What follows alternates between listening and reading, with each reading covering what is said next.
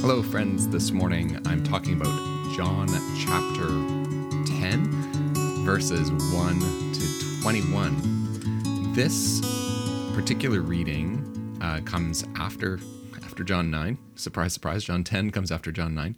But Jesus was actually having a conversation in John chapter 9 after healing a blind man, and then a whole controversy broke out, and he has this, basically you've got people who, religious authorities or Pharisees, who were starting to believe in Jesus a little bit. And by the end of this controversy story of the healing of the blind man and the argument that ensued, they were now not believing in him anymore and just saying,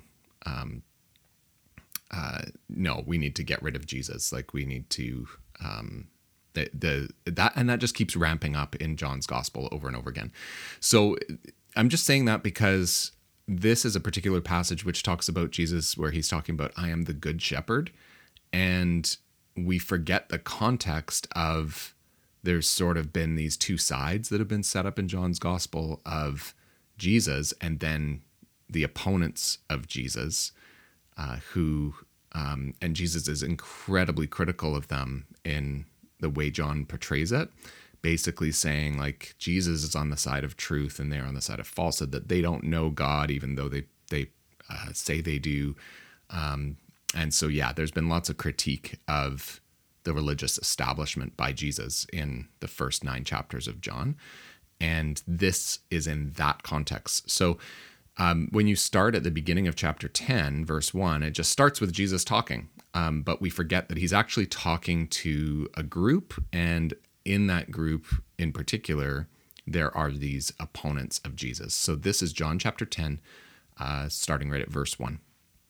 Very truly, I tell you, this is Jesus continuing his speech. Very truly, I tell you, anyone who does not enter the sheepfold by the gate, but climbs in by another way, is a thief and a bandit. The one who enters by the gate is the shepherd of the sheep. The gatekeeper opens the gate for him, and the sheep hear his voice. He calls his own sheep by name and leads them out. When he has brought out all his own, he goes ahead of them, and the sheep follow him because they know his voice. They will not follow a stranger, but they will run from him because they do not know the voice of strangers. Jesus used this figure of speech with them, but they did not understand what he was saying. Now, what is Jesus saying? Right? Well, I think in the context, Jesus is basically saying, he's basically the shepherd, right? So there's a gatekeeper. Maybe that's the Father, maybe that's God. Maybe, like, opens the gate for the shepherd. The sheep hear the good shepherd's voice, and so he's called them by name and he leads them out, and that's what a shepherd does. And so the people, he's saying basically, look, the people who are following me, the same kinds of things he's been saying in John's gospel, the people who are following me, they know me, they listen to my voice, and they're not going to follow a stranger, the one who is there, who is a thief and a bandit, who's gotten in here by another way, who hasn't come in through the gate, and who is not connected to the Father. So yeah, maybe that's what he's saying, but it isn't really fully explained here. Instead, Jesus shifts metaphors, okay? So he stays on the same theme of, like, sheeps and gates and shepherds, but he flips between two different ones, and it can be a bit confusing. So we get to verse 7, and it says, so they didn't understand what he was saying. So again, Jesus said to them, very truly, I tell you, I am the gate for the sheep. All who came before me were thieves and bandits. All. Wow. But the sheep did not listen to them. I am the gate. Whoever enters by me will be saved and will come in and go out and find pasture. The thief comes only to steal and kill and destroy. I came that they may have life and have it abundantly. So everyone who's come before me are thieves and bandits. So they are there illegitimately. They're there for the wrong reasons. They are there to kill and destroy. It's a pretty harsh critique. But Jesus is saying, so in the first place, Jesus is saying, I'm the shepherd. Sheep hear my voice. They recognize it. They're following me. The people who are following me, they recognize me. They know me. Here he's saying, I am the gate. So basically, like anyone who comes up to the gate and enters by the gate, they will be rescued. They will be safe. They're going to be able to come in to the pasture. They'll be able to go out. They'll be able to come into the sheepfold, and they'll be able to go out into the pasture. Come in and go out and find pasture. So that is the entry point, and it's the sending out point. So I'm the way to have that life, that beautiful life of safety in the sheepfold and feeding in the pastures, right? So those who've come before, who is Jesus talking about? Those who've come before?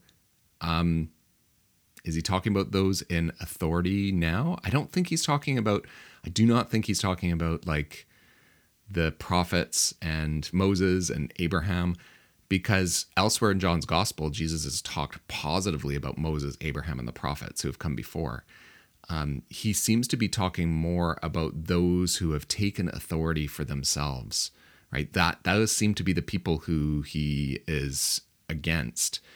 And so he's basically saying, like, those are thieves and bandits, and they are setting things up in such a way that, the regular people are not having this life. They're not having this abundant life. They're being weighed down. They're being killed, destroyed, whether that's physical or spiritual death. And he's come to that those people may have life and have it abundantly. And then we get verse 11. I am the good shepherd. And so Jesus ends up like having a number of I am statements. He's referred to himself as I am, like the great I am. We've talked about that. But also he has a number of statements where he says, I am, and then, there's the way, the truth, and the life. I am the light of the world. We've heard that one already. I am the good shepherd. So here's another image that Jesus is giving about who he is. I am the good shepherd. The good shepherd lays down his life for the sheep. So this is interesting because you can see, when you look at Jesus, you can see how he enacts his love and his care for those who are his own, right? Those whom he has called and who have followed him and who believe that he is telling the truth and all of that. So what he does is this good shepherd lays down his life for the sheep. The hired hand, so now we've got somebody else. So we've had thieves, bandits, now we've got the hired hand.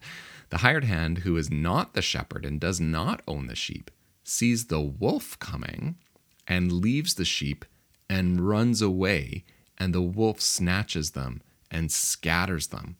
The hired hand runs away because a hired hand does not care for the sheep. Okay, so now again, he's introducing more things. So we've had thieves, bandits.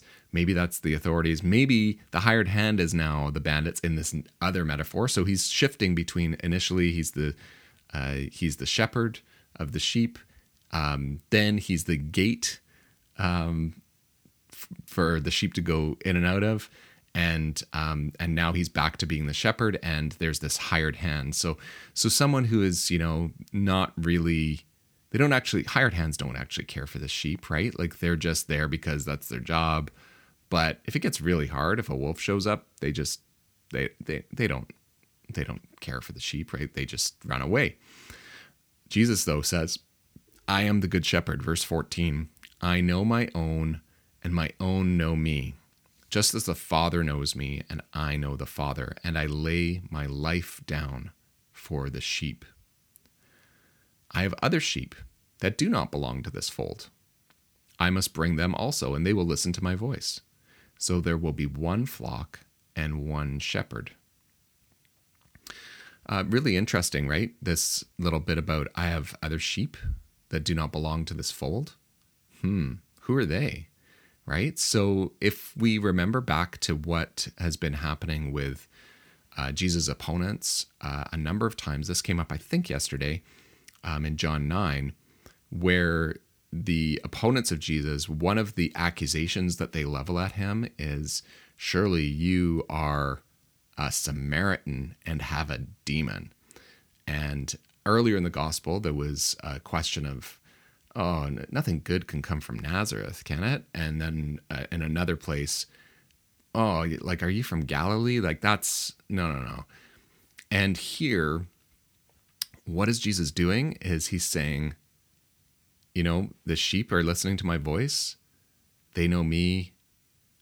I know them, just as the Father knows me and I know the Father, right? We're going to actually know one another. But there are other sheep who don't belong to this fold, and I'm going to bring them also.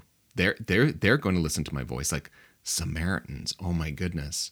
And then we'll find that this expands beyond that to Gentiles, to anyone who will hear the voice of the Good Shepherd. And the religious authorities of that time would have said, no. Like, this is just about us. This is just about our group, our tribe, no one else is allowed. And we get to decide who we kick out even, because that's what happened in John 9 with the man born blind. We're the ones who get to decide who's in and who's out. And Jesus is saying, like, it's way wider than that. It's actually way wider than your imaginations. I'm going to bring others who are not part of this fold. And surprise, surprise, they are going to be included in this flock. And there's going to be one flock and there will be one shepherd, as in Jesus, right? For this reason, so verse 17, for this reason the Father loves me, because I lay down my life in order to take it up again. No one takes it from me, but I lay it down of my own accord.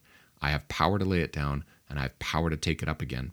I have received this command from my Father. So here again, he's talking about his own death, that he's going to lay down his life for the sheep, both those that are part of the current fold, those who are already included, are already able to go to the festivals in Jerusalem and already allowed in the temple, and but also, and more importantly, for those outside the fold, those who have been excluded, those who have been told, you're not welcome here. Jesus, like with the man born blind, goes and finds them and brings them because they listen to his voice. Wow. So when we kind of think about this for today, like it's hard because we have churches that are focused on Jesus, right? But we at the same time have churches that are also churches that are places of exclusion and places where they say, look, certain kinds of people, we don't really want them around here. And that's not actually the Christian way. Like, that's not the way of Jesus. Jesus is out there in the world trying to encourage people, come to me. Like, I'm the gate. It's not those gatekeepers over there that are saying that you've got to do X, Y, and Z. It's me. Come to me. And I'm the gate that the sheep can enter in and out of. And I'm the one that's going to give life and give it abundantly, not those gatekeepers. And so it's quite fascinating what Jesus is doing. And it's pretty amazing what that might mean for today's church as well. Anytime the church starts behaving as a gatekeeper, we're actually falling into the same trap that the religious authorities of Jesus' time were falling into. That Jesus was actually trying to open the gate, be the gate for an open invitation and a call to people who are excluded or on the outside. And yet there are lots of cases of the church actually pushing people away and being exclusionary rather than trying to be alongside Christ in doing this open arms welcome. So there's a challenge there for the church, but there's also this incredible welcome and giving of life that Jesus wants to give to anyone who will hear his voice. Yeah, so this is what Jesus is up to and what Jesus is about. And he will go so far and does go so far to actually lay down his life for this cause. So he actually gives his life for the cause of the regular people actually having a gate into this abundant life that can be received from God himself. So that's where this is all going. But then we get to verse 19 and we're back into the context that I talked about at the beginning. So Jesus says all of this, a long, long speech from Jesus. And then we read again, the Jews were divided because of these words. So his opponents were divided because of these words. Many of them were saying, he has a demon and is out of his mind. Why listen to him? Others were saying, these are not the words of one who has a demon. Can a demon open the eyes of the blind? Right. So they're still on the blind man episode, right? The healing that he did. But I think this is interesting. I think I mentioned this before, is that you can't really, there's sort of like these two responses that are painted in John. Either Jesus is out of his mind or he's telling the truth and he really is the great I am. He really is God among us and there really is abundant life in him. Or he's out of his mind. But you can't really go in between. There's a great C.S. Lewis quote about this that gets thrown around and I can't remember what it is, but he has a quote that kind of illustrates that. You either have to admit that Jesus is God or he's crazy. You can't actually have, oh, he's just like a good teacher, because his teaching actually points, if you actually believe what he teaches, then it's pointing to him being God. And a lot of that is really evident in John's Gospel when we read John's Gospel, as we've been doing that through now to chapter 10. So that's a great place to stop probably. And we have this beautiful image in this particular text of the Good Shepherd and this image of the gate as well. So maybe today, as you're reflecting on this, what does it mean for you if you want to actually follow Jesus, if you're like intrigued by him and you think, oh yes, like have life and have it abundantly, and I want that not just for me but for anyone. What does it then mean for you to truly hear his voice, to truly follow the good shepherd and this one who laid down his life? What might that mean for you today? That's a little bit of what I take from this text today. And thanks again for joining me. And I hope you have a great day and a great weekend as I'm recording this on Friday. Take care, everyone.